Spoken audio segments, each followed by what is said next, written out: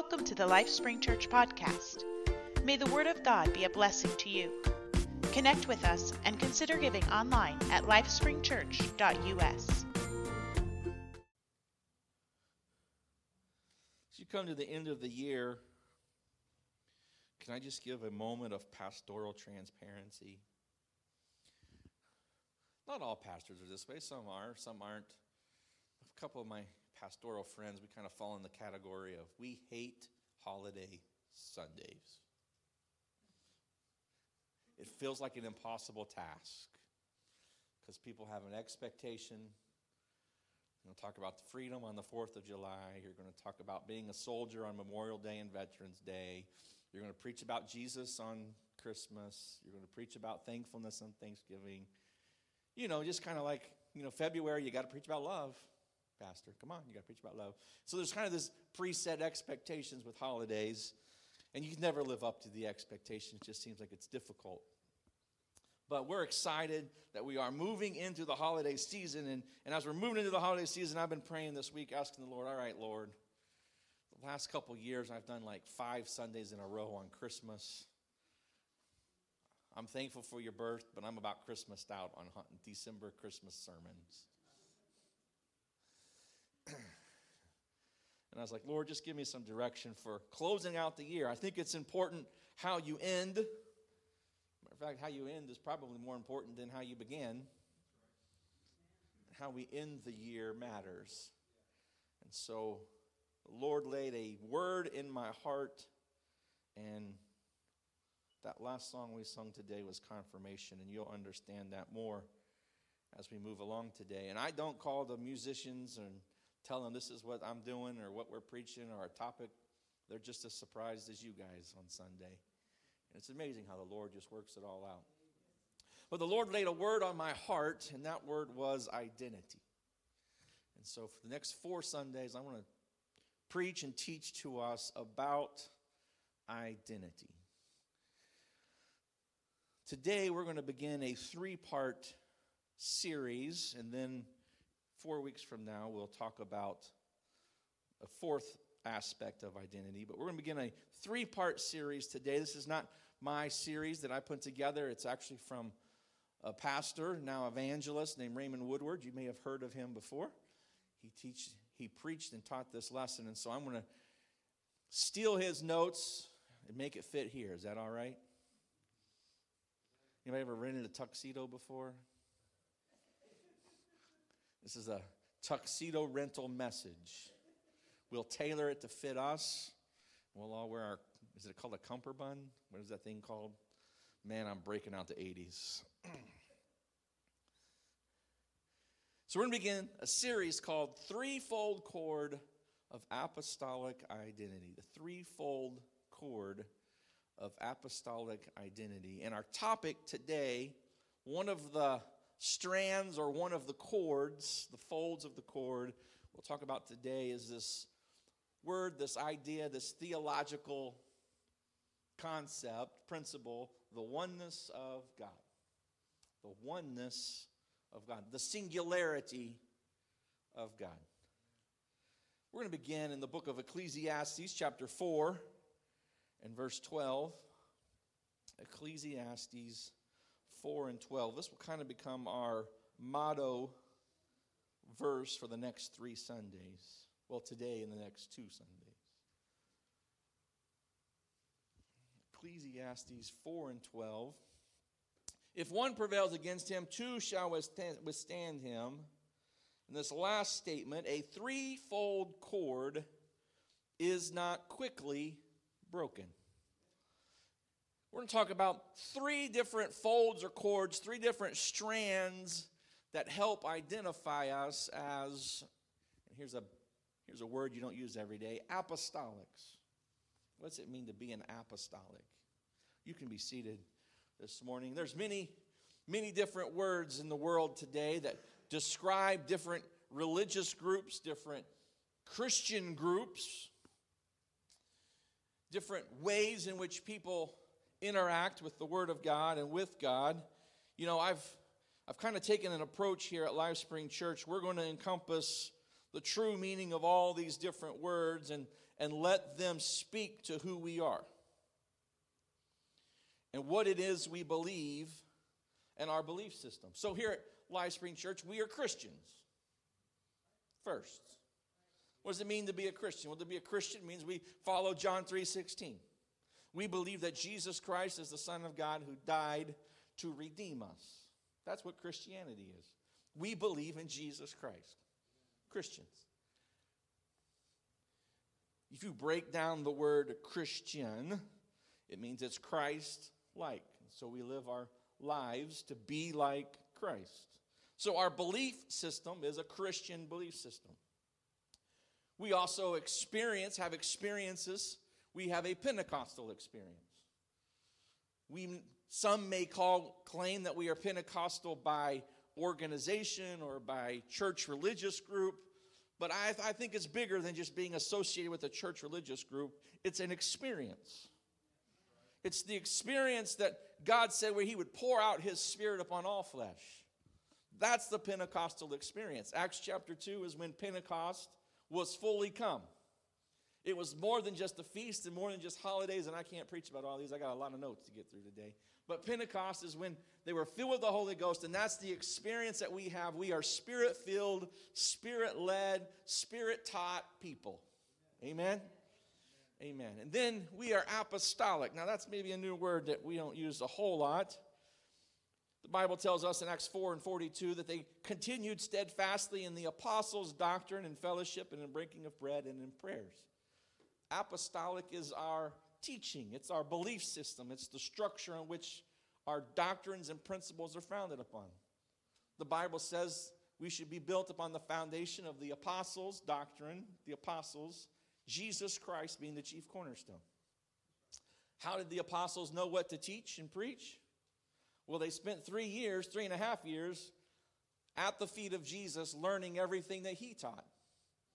And so the apostles' doctrine is not the doctrine of men. The apostles' doctrine is the doctrine of God as taught by the apostles. And we have a devoted lifestyle. Romans 6:22 says, "And now being made free from sin, we become servants of God. You have your fruit unto holiness and the end everlasting life." So we are Christian, we are apostolic, we are Pentecostal, and we are consecrated and devoted people. Now that's a lot about identity right there. We're going to jump and dig into some of these different aspects over the next 3 Sundays, today and the next 2 Sundays. A threefold cord is not quickly, or some translations say easily, broken. If you've ever bought a new shirt or new pair of pants, maybe a new suit jacket, there seems like there's always a spare string hanging out somewhere, right? Don't try what I'm about to say with a sweater. Most of the time you'll just grab that string and you'll give it a big yank, and it'll break off. Don't try that with a sweater. You'll end up with a snag or it may come unraveled on you. But that simple little thread, it's easy. You can just grab it and pull it and it just breaks. It's no big deal, right? It just snaps. But what happens if you take the fibers of that thread and you take the fibers of another thread and you begin to twist them together and you begin to multiply the threads over and over again until you get a cord? That's an old word. We think of cords today, we think of plugging in an appliance, but before there were extension cords and plug-in cords, a cord meant a rope. You get a single strand of rope. It's not a thread, but it's multiple threads all put together. And it can hold a little bit of weight, but you put much stress on it, you're going to break that single cord. But if you get 3 cords and you begin to wrap them together, now you have a substantially sized rope that can hold a ship, can tackle down cargo. You now have something that is strong and is not easily broken. The 3 concepts we're going to talk about today and the next 2 Sundays are each chords in our identity that make us who we are. I want to be clear today. Much of what we're going to talk about is strictly based upon Scripture and an understanding of Scripture. This is not three identifying factors from a denomination. These are not three identifying factors from creeds or from man-made religion. These are three identifying factors straight from Scripture. I'm excited to teach this series to us today at LifeSpring Church because, well, I felt like it leads us and gives us an understanding, a deeper understanding of who we are as a church. And just maybe another pastoral insight, I felt the liberty to preach this to us. Coming up January, we'll be 10 years old as a church. It's hard to believe it's already been 10 years. And we've had congregation grow and increase and shrink and decrease and grow and increase and shrink and decrease. Somebody said when you plant a church, you should expect on going through 3 congregations before it really starts to stick. I don't know where they got the number 3 from. I think we're beyond that. But it's starting to stick, is my point. And over the last 2 or 3 months, I've experienced and seen a greater sense of unity, a greater growing unity among us. And I'm encouraged because it's one thing to plant a seed and hope. But it's something else when you begin to see the sprout come out of the ground and you begin to see something taking root and beginning to grow and becoming something. You can live off the anticipation and the hope that someday the seed will sprout, but it doesn't take very long after that hope runs out. You're like, man, that didn't work out, did it? But when you see that sprout begin to come up, then you begin to feed it, you begin to water it, you get excited, and then you anticipate it bearing forth fruit. And so we're excited to see that we are taking root as a church and becoming, kind of creating our own little identity, kind of getting our own little culture that's starting to mesh and come together. And so I'm excited about that, and I got to keep moving on here this morning. It's because of all of that, I feel the liberty to begin to speak to us about who we are as Pentecostal, Apostolic, Bible-believing individuals. First one we're going to talk about is this idea of the singleness of God, the oneness of God. The Gospel of John is probably one of the most unique of the 4 Gospels. Matthew, Mark, Luke, and John, the Gospels of the New Testament. Matthew preached and wrote with the intention of telling the Jews that Jesus was Messiah. His audience was like him, Jewish.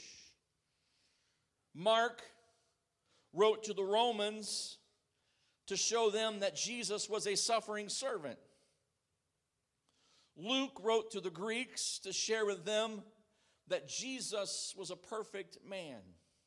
Luke, if you read through Luke, it often speaks of the humanity of Christ.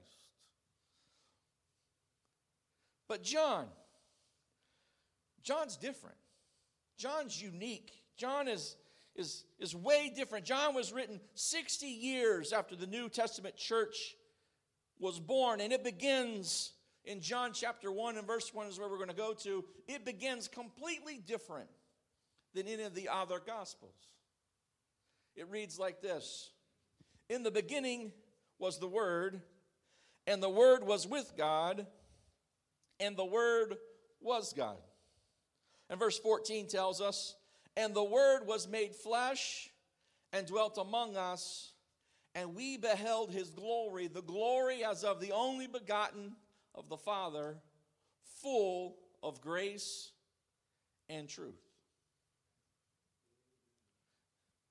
John takes a completely different perspective on writing about the life of Jesus Christ. From the very opening sentence, John is on a mission.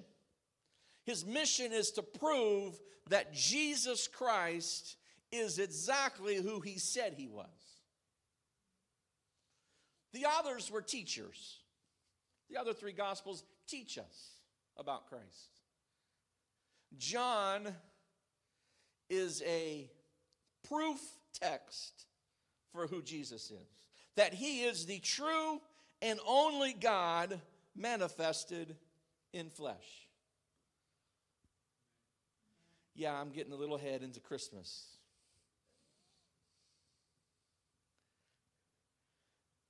If you read the book of John, you'll find that the majority of it is estimated around 90% of the writing in the book of John is unique. It's individual to the book of John. John doesn't tell any parables. There's no parable stories in the book of John. Most of the miracles recorded in John are unique to the book of John. For example, the story of Lazarus being risen from the dead, that only exists in the book of John. Everything that John wrote about was in the context, Jesus Christ is who he said he was. John is the only gospel who records the I am statements of Jesus. John records Jesus saying, I am the bread of life. I am the light of the world. I am the door. I am the good shepherd. I am the resurrection and the life. I am the way, the truth, and the life. How interesting it is that this carpenter's son from the little town of Nazareth, born in the little area called Bethlehem, would come around using these incredible I am statements. We're going to dig into this I am statement that Jesus Christ would use in its purpose. Because here's this seemingly insignificant individual who has stepped on the scene, and he begins to use language that goes all the way back to the patriarch of Moses. Not just the revered patriarch, but the one who set much of their Jewish tradition in order by the commandment of God. Not only did he receive the 10 commandments, but he's the one that laid out the whole building of the tabernacle, the building of the temple, the order in which it was to be done. This is the priest. This is what a high priest is. This is the table of showbread. This is all the different furnishings of the temple. This is how it all works and how it all operates. The very foundation of their custom and tradition come from Moses, who said he got it from God. And this man shows up using this I am statement. It's significant because when Moses was at the burning bush, what did God say to him? How did God identify himself out of the burning bush? I am that I am. He was using this I am language seemingly casual when he referred to himself. This matters. There are many theologians who may have missed this in the reading of Scripture and in their academic study of the Word. But the Pharisees of Jesus' day didn't miss it. They caught every part of it. It's part of what really got them riled up. It's the reason in John chapter 8, the Pharisees were ready to take stones up and to stone Jesus. He made statements like, before Abraham was, I am. He made this statement, if you believe not that I am, you shall die in your sins. He said, when you have lifted up the Son of Man, then shall ye know that I am. He spoke his name, his rightful name. What about the woman at the well in John chapter 4? He identifies himself as the I am. To Peter walking on the water, in the raging waves, in the garden at midnight, he identifies himself. He's again and again using this language that ties his mortality to the divinity of the one who spoke to Moses. We're going to dig into a little bit of history and maybe a little bit of, I guess the word is lexicon. So stay with me for a minute because this is just a little bit of an education. This is the teaching part of the message today. The original form spoken by Moses, by God himself, carries the concept of an eternal God. This I am that I am, or simply the I am. In the English language, it seems odd to use a pronoun and a verb together as an identifying factor. But when we dig into this, it'll make more sense. Moses asked, who should I say sent me? I am. Well, to us, that sounds crazy. Who do you pray? Who did you pray to today? I prayed to I am. That doesn't fit our English language. So let's dig into that a little bit more. This I am phrase speaks to one who is eternal, self-existent. Maybe some other words that play into that help us understand is someone who is omnipotent. That means someone who has all power. Someone who is omnipresent means they exist everywhere all at once. Someone who is omniscient. Someone who knows all things. In the Hebrew, there was a word that described God. It was the word Yahweh. We've all heard the word Yahweh before. This is a Hebrew word. The Hebrew word Yahweh actually comes from 4 consonants. The Y, the H, the V, and the H, or the W. It's called the Yod, the He, the Vav, and the He. If you put in those 4 consonants together, Y, H, W, H, theologians have come up with a phrase for that. It's called the tetragrammaton. Some people call it the tetragram. It's the Y, H, W, H. It's the Hebrew consonants for the word Yahweh. Now, this matters because in Hebrew, they didn't have their vowels, and so you inserted the vowels yourself. You just wrote it in consonants. Consonants. If you translate the Hebrew into the English language, the Y becomes an H, a J. The Y becomes a J, H, V, H. We put in our vowels, and you have Jehovah. So Yahweh in Hebrew, translated to English, is Jehovah. So if you want to talk about the one who is eternal, all-existent, omnipotent, omnipresent, and omniscient, you're talking about Jehovah. And we worship Jehovah. We know him by that descriptive term, Jehovah, and other things related to how he acts in our lives or how he works in our lives. We know him as Jehovah Nissi, Jehovah Shalom. We all know the song, right, from the 90s. It talks about he's Jehovah this and Jehovah that. These are all descriptive terms speaking about who God is. He is the eternal one who heals. He is the eternal one who gives us peace. He is the eternal one who is our banner. He's the eternal one who gives us strength. He's the eternal one who gives us healing. All these compound words, Jehovah, whatever. This matters because the Jewish people held these descriptive terms for God in super high regard.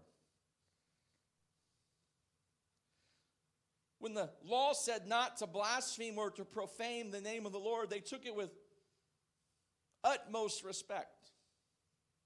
Here's what Leviticus 24:16 says, "And he that blasphemeth the name of the Lord, he shall surely be put to death. And all the congregants shall surely stone him, as well as the stranger, and he that is born in the land, and when he blasphemeth the name of the Lord, shall be put to death." That's pretty straightforward. If you were to hear somebody blaspheme the name of God, just pick up stones and start chunking them.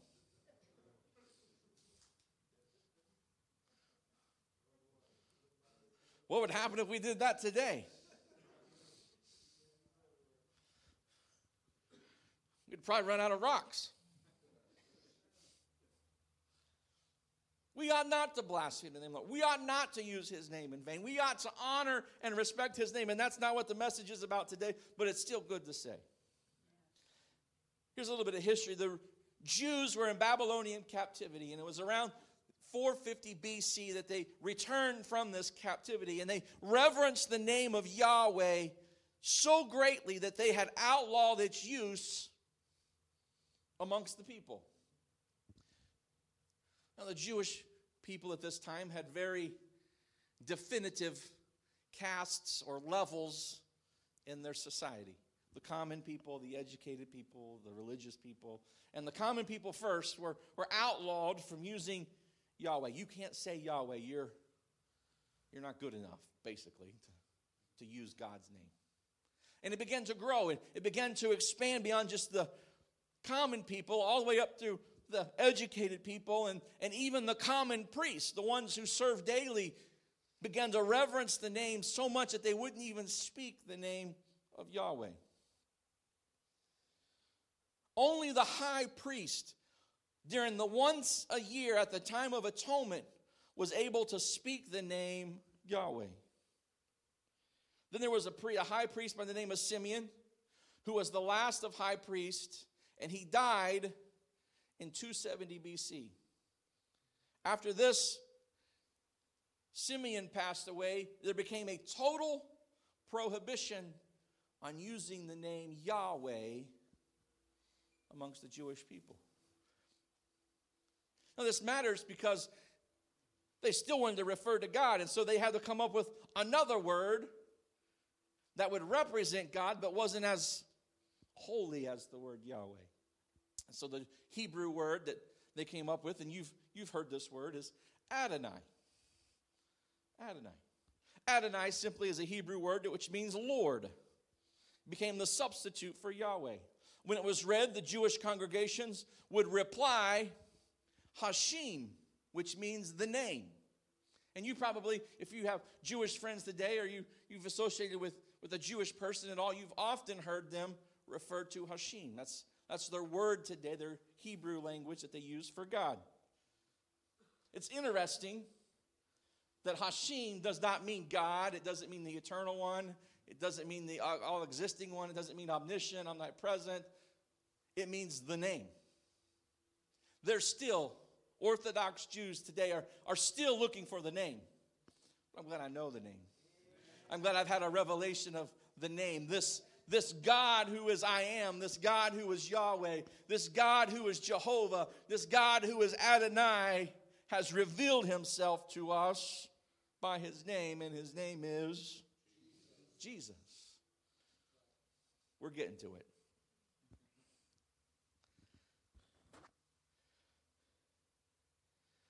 By the time of Jesus' earthly ministry, it had been 300 years since the Jewish people were permitted to speak the name Yahweh for God. This is the reason for the little history lesson. 300 years they've gone without saying God's name, without speaking his name. The intent and the purpose was reverence for God.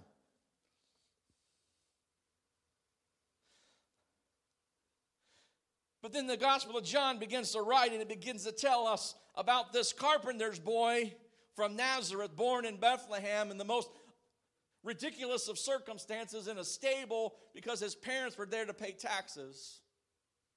And they ran out of room in the inn.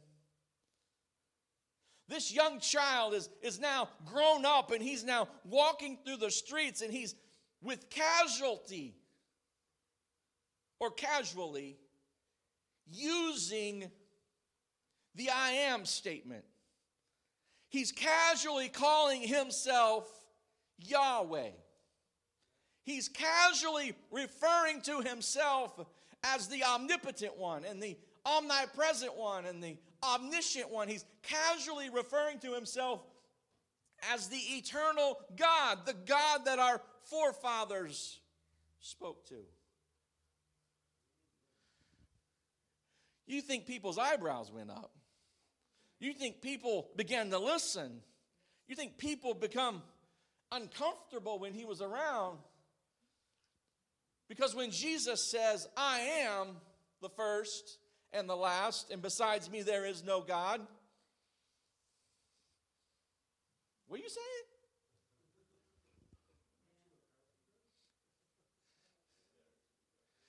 You don't even have a house to live in, man. You're just a vagabond that roams the countryside. You're God?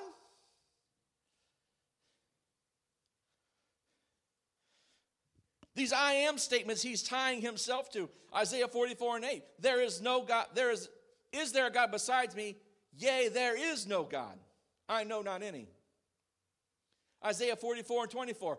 I am the Lord that maketh all things, that stretcheth forth the heavens alone, and spreadeth abroad the earth by myself.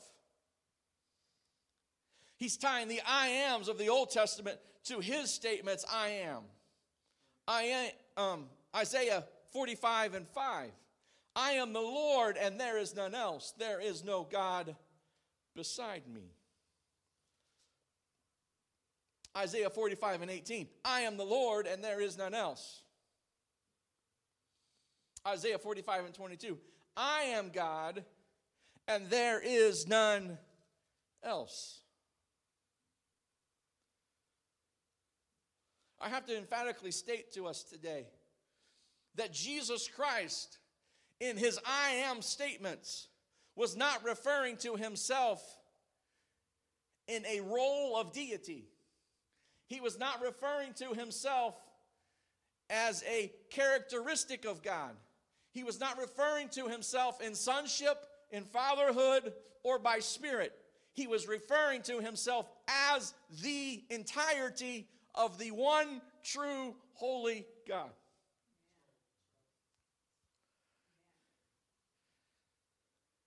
So when you begin to worship the name of Jesus Christ, you invoke the power of every covenant name of God from the Old Testament even through to some of the New Testament. When Jesus says, I am, he was not just taking a pronoun and a verb, smashing them together to come up with a sentence. He was tying himself to the eternal God. He reaches all the way back into the covenants that he made with Abraham, Isaac, and Jacob. I promised Abraham he'd be the father of many nations. I made Jacob, Israel, and he become the father of these people. I am the one who delivered you from Egypt's bondage. I'm the one who split the sea. I'm the one who was the fire by day. I'm the one who was the cloud by night. He's tying himself to all of the miraculous hands and workings of God. John 8:28 says, and then Jesus said unto them, when ye had lifted up the Son of Man, then shall ye know that I am he. Something specific happens at the crucifixion of Christ that takes and culminates the history of the Jewish people, the traditions of the Jewish people, the teachings of Christ and his life, and it brings it all together in his death. Leviticus 21:10 tells us, and he that is the high priest among his brethren, upon whose head the anointing oil was poured, and that is consecrated to put on the garments, shall not uncover his head, nor rend his clothes. This is important. It feeds into the religious tradition, the ceremony, and the sacredness of the high priest. There were things high priest could do, and this lists a couple of things the high priest could not do. A high priest could not rend their clothes. It was often their custom when bad news would come or tragedy would befall them. It was an act of humility. It was an act of sacrifice that they would tear their clothes, the Jewish people, and they would cover themselves with sackcloth and ashes, and they would go into a time of mourning. The priest was not to engage in that activity. He was to stand above and be the voice of God in those times.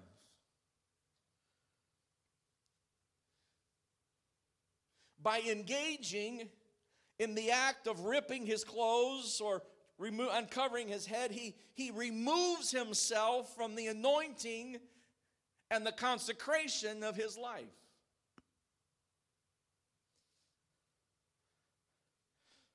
With that understanding, let's go to Mark chapter 14. I'm going to start at verse 61. Mark 14 and 61.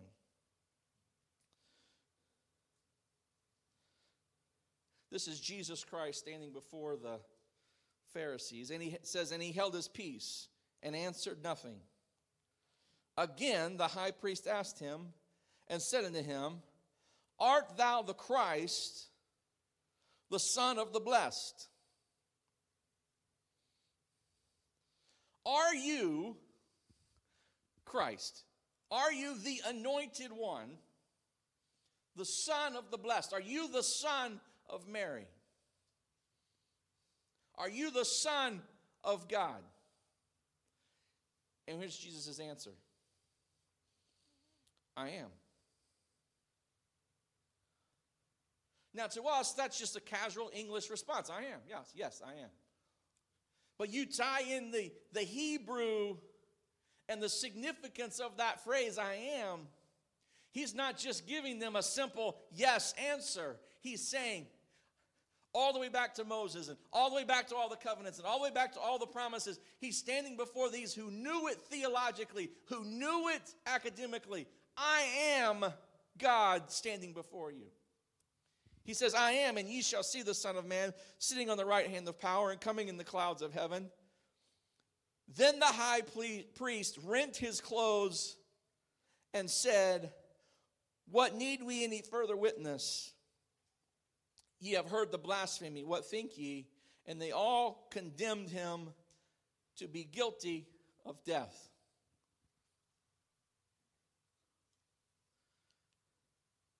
I find it interesting that the Levitical covenant was if anyone was to blaspheme, you were to immediately pick up stones and stone them to death. Yet the religious ones heard him, they accused him of blaspheming, but they didn't have the guts to obey the law. They were going to push that off on the Romans.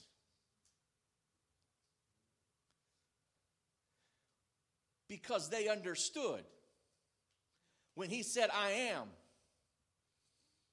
Oh, I can't kill God, but I'll let somebody else do it. I'll condemn him to death. I'll make sure somebody else takes care of the dirty work. But I'm going to rile the people up. I'm going to create the mob. I'm going to create the sentence. I'm going to create the hysteria about who he is. It's interesting. Some theologians and scholars believe it was in this setting, in this instance, where the priest rent his clothing, that the high priest, the office of the high priest, was removed from the Levitical priesthood and placed upon Jesus Christ, because at the renting of his garments, he removed himself from the anointing and the consecration of his life. And it was in this moment, as Jesus is now being led away, heading to his trial, that he takes on the role of our high priest. Hebrews 4:14 tells us, seeing then that we have a great high priest that has passed into the heavens, Jesus the Son of God, let us hold fast our profession, for we have not a high priest which cannot be touched by the feelings of our infirmities. Jesus has enraged the Sanhedrin. He's repeatedly uttered the unspeakable name of God, not just in teaching in the synagogue, but in reference to himself. He, in their eyes, has committed blasphemy. And so they rush to do their work. They pull the vilest of sinners, the vilest of criminals, and they stand him before. They take advantage of the law of the Romans. You must release somebody to us at Passover. Give us Barabbas and crucify Jesus. Pilate, if you've read the story and you've dug into the details, it wasn't that Pilate was on board with this solution. this judgment. It was really the mob ruled. Even after being warned by his wife who had a dream, he still was overtaken by the political power of the mob. He washes his hands of the death of Jesus Christ. But Pilate did something. It is Pilate who wrote a title and put it on the cross. It's John chapter 19, verses 19 through 22. It says, and Pilate wrote a title and put it on the cross, and the writing was, Jesus of Nazareth, the King of the Jews. This title then was read then by many of the Jews, for it was placed where Jesus was crucified, near to the city. It's believed that it was written in Hebrew, Greek, and Latin, so that all who passed by would see this identifier of Jesus Christ. Jesus of Nazareth, King of the Jews. Of course, this irritated the Sanhedrin and the chief priests. And they began to ask the king, hey, it's not putting the sign up. And here's what he says. I think we're a couple verses down. Then said the chief priest to the Jews, write not the King of the Jews. But he said, this is Pilate, said, I am King of the Jews. Pilate answered, what I have written, I have written. In other words, I can kind of hear the irritation in his voice. You're making me kill an innocent man. How much further are you going to push this? I wrote a sign. I want the sign on there. Get out of my courtroom.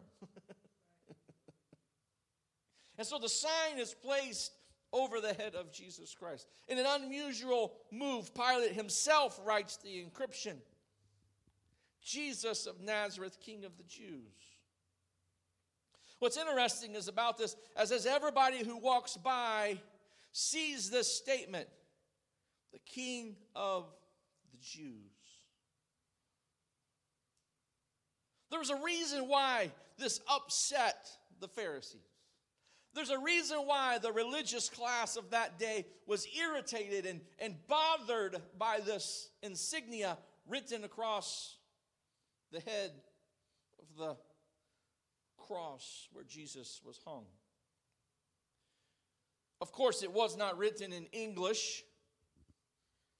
It did not say in English, Jesus of Nazareth, the King of the Jews. It was written in Hebrew.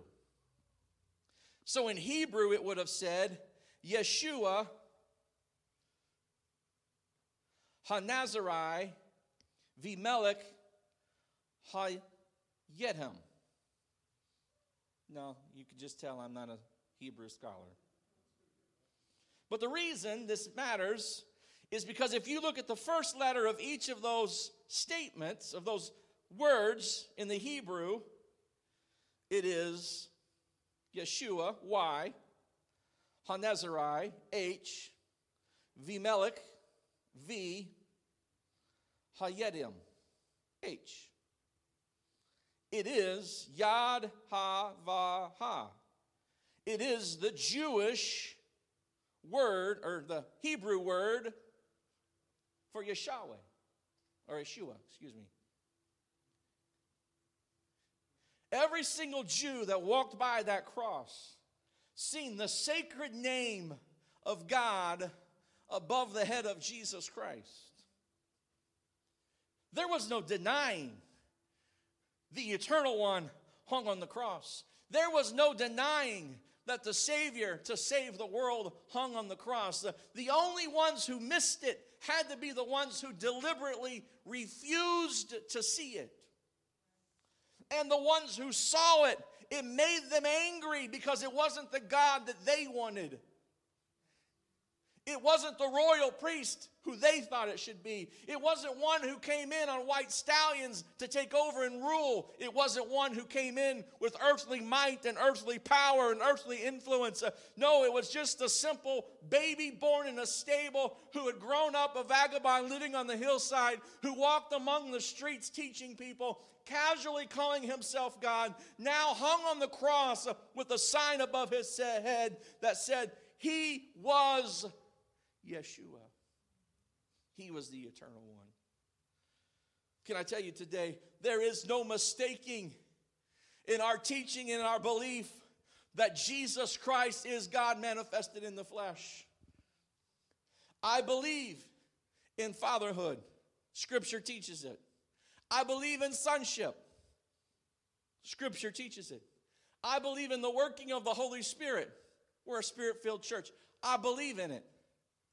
But these are characteristics of the one true living God. These are titles that describe who he is. He is not by name Father. He is not by name Son. He is not by name Spirit. These are not a holy trinity of who he is. God is not divisible by three. There are not three unique persons or individuals of God. God is one. Jesus Christ was the ultimate God of the Old Testament, robed in flesh, living amongst us. Yes, he operated as our Heavenly Father because we were born again by him. Yes, he operated as the Son of God because the Son of God had to die to redeem us. And we know him as the Spirit because his Spirit comes back to live in us. But he is God. Colossians tells us he is the image of the invisible God. Paul wrote to us multiple times stating that he is the God manifested in flesh. He is the one true God come to us.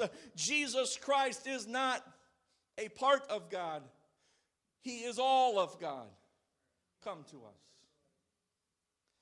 John chapter 20, verses 11 through 12.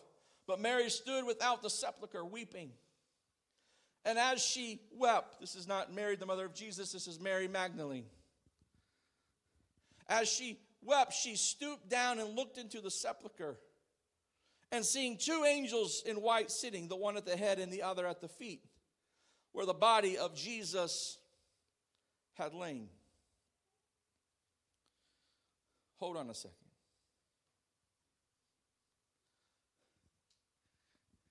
Get the mental picture. Mary is sticking her head inside the tomb. And she sees the imagery, the silhouette, the visual that all Jews celebrated. She's seeing an image that stands out to her as more than just a religious symbol, but it's a sign of atonement. It's a sign of mercy. It's a sign of forgiveness. As she sticks her head into the tomb, she sees two angels, one on the one end and one on the other end. This represents the same image that's set behind the veil in the holies of holies, the Ark of the Covenant, where at one side an angel was draped over, touching the wings of the other angel, two angels facing each other, and between those two angels sat the mercy seat on the Ark of the Covenant. It's this image that Mary Magdalene sees when she sticks her head inside the tomb. She sees two angels facing each other, and she sees an empty spot where he had laid. She probably got the revelation, and I hope you're getting the revelation this morning, that the one who laid on that tomb, laid in that spot between where the angels was, his precious blood laid there, his sacrifice laid there, God laid there, and God became man so that he could take on flesh, because without the shedding of blood there is no remission of sin. God didn't come to just to atone our sin, but God come to forever remit our sin. He became the ultimate sacrifice for us. Jesus Christ was not a servant of the Almighty God sent to do the work of God. Jesus Christ was God who came to redeem us to himself. That's biblical language. John's gospel culminates with this revelation given by doubting Thomas. We give Thomas a hard time for being a doubter.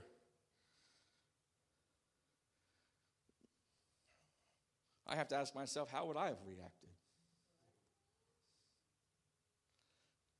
Jesus appears to the disciples in the upper room after his resurrection. Thomas wasn't there for whatever reason. He comes back and they begin to tell him, hey, Jesus is alive. He was just here. We just saw him. And Thomas, nah, I think you guys are delirious. Not until I touch his side and put my finger in his prints in his hand will I believe it. Thomas said, not until I physically touch him will I confess and know and believe what it is you're telling me. And so there Jesus appears.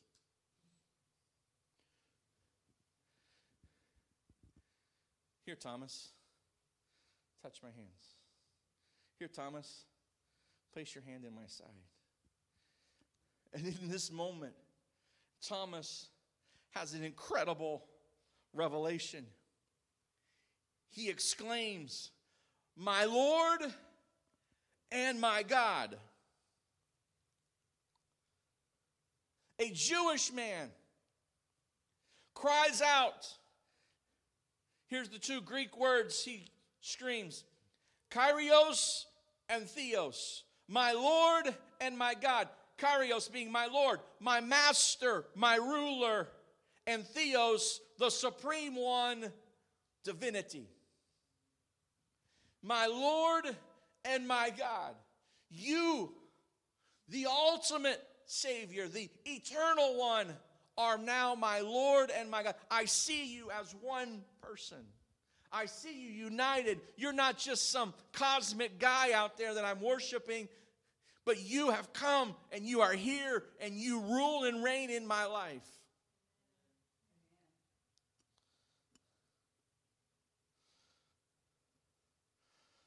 One individual trying to explain this situation, circumstance, event in the life of Thomas, refusing to acknowledge the unity of God with Christ, him being a singular deity, a singular person, and trying to reason it away, could only simply say, Thomas was so overcome by shock that he profaned the name of God and screamed, my Lord, my God, in vanity. How absurd. Because if you study out the Greek, this word kairos, which means Lord, in the rest of the New Testament, was never used outside of the context of referring to Jesus Christ. From that moment on, this Greek word was set aside by the apostles to only represent Jesus Christ. You want to talk about a life-changing event? It changed their vocabulary. It changed the definition of their words. John 20, 30 through 31. This is my last passage today. I've given you enough Bible to float the Titanic. John 20, 30 through 31. And many other signs truly did Jesus in the presence of the disciples, which are not written in this book. Remember, we're talking about John, who wrote the book of John with the intended purpose of proving that Jesus is who he said he was. So in this part of his writing, as he's closing out, what we have is John chapter 20, verses 30 through 31. He says, Jesus did other things, but they didn't have time to write them. But these are written, the things that I am writing, that ye may believe that Jesus is the Christ, the Son of God, and that believing ye may have life through his name. Not through him, through his name. John's making a declaration here. It's the same declaration that the apostles made in Acts 4:12. Neither is there salvation in any other name, for there is no other name under heaven given among men by where we must be saved. John's saying, I wrote what I wrote with intention. I wrote the stories that I wrote. I'm recounting the history that I'm recounting with a defined purpose to prove that Jesus is who he says he is. And if he is who he says he is, and he is, then he is the only one who can save you, and salvation comes through his name. This is why when we repent of our sins and we are obedient to the gospel, we ask Jesus Christ to forgive us of our sins. That's why when we're buried in the waters of baptism, we don't refer to the offices of God or the titles of God in baptism. We refer to the name of God in baptism. We baptize in the name of Jesus Christ for the remission of sins. This is why when we're filled with the Holy Ghost, we don't believe it is a part of God or a third deity that comes to live inside of us, but we believe it is the very Spirit of the resurrected Savior who comes to live inside of us. He said, if I go away, I will send my Comforter back to you. His Comforter is His Spirit, which lives inside of us, leading us and guiding us and teaching us. The singularity of God is only amplified by the holiday season we're going into. God left the glories of heaven. Well, how did an omniscient God leave heaven? You can ask him when you get there. I can just tell you what Scripture teaches us.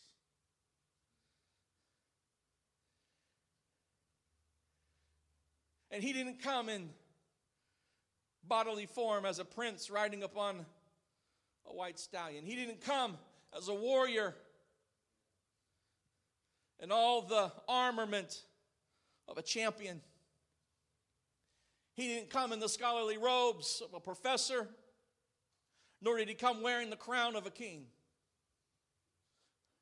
But he said, I'll humble myself, and I'll come among them, and I'll live with them, and I'll be tempted in all manner as like they are tempted. And I'll grow up the way they've had to grow up. And I'll experience life the way they've had to experience life. And I'll understand their temptation. And I'll understand their struggle. And I'll understand their heartache. And I'll understand their tribulation. And I'll understand what it means to make sacrifice and consecration unto a holy God. And I'll do all of it without sin, so that then I can present myself as a holy sacrifice, acceptable to remit their sin. He came to save us. He didn't send his son to save us. He came in the role of sonship because he was birthed to save us. John 3:16 says, he is the only begotten. Begotten means he was birthed. He had a beginning. Getting outside the lesson a little bit, but sonship has a beginning, and sonship has an ending. If you believe that the Son of God is a second person in the Godhead, then you have to believe, according to Scripture, that the second person of the Trinity has a beginning and has an ending, which refutes the fact that he could be a God, because an almighty God has no beginning and has no ending. Sonship began at the moment the Holy Spirit or the Holy Ghost overshadowed Mary and she was impregnated. She became with child. Sonship ends when the church is taken out of here and there's no need for the gospel to save us anymore.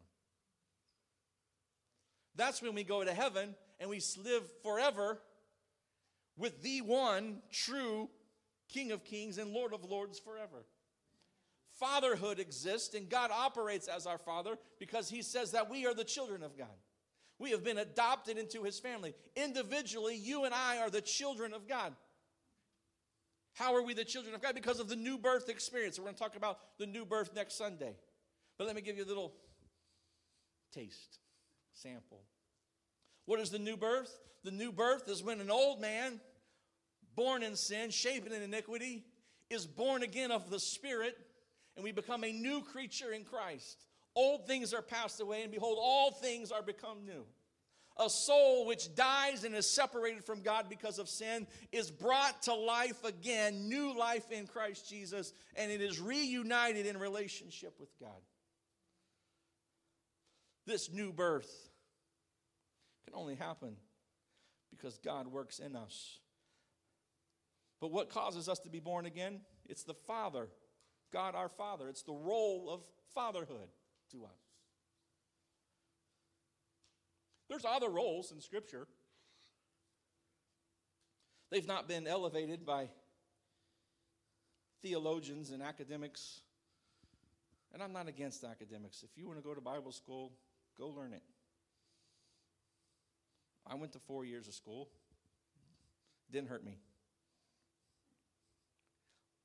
I don't have a problem with education. That's not my intent today.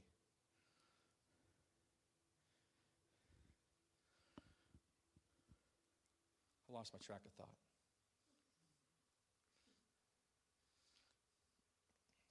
It was a good idea, whatever it was. There are other, ding, there it is. There are other roles in Scripture mentioned. They've not been elevated to deity as Father, Son, and Spirit. But what about the bride of Christ? That's a role. He's the groom. We are the bride.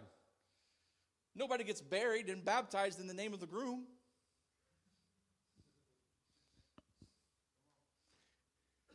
He's our healer. Nobody gets baptized in the name of healer, the title of healer. I'm just picking now. Stand with me. Give you guys hope.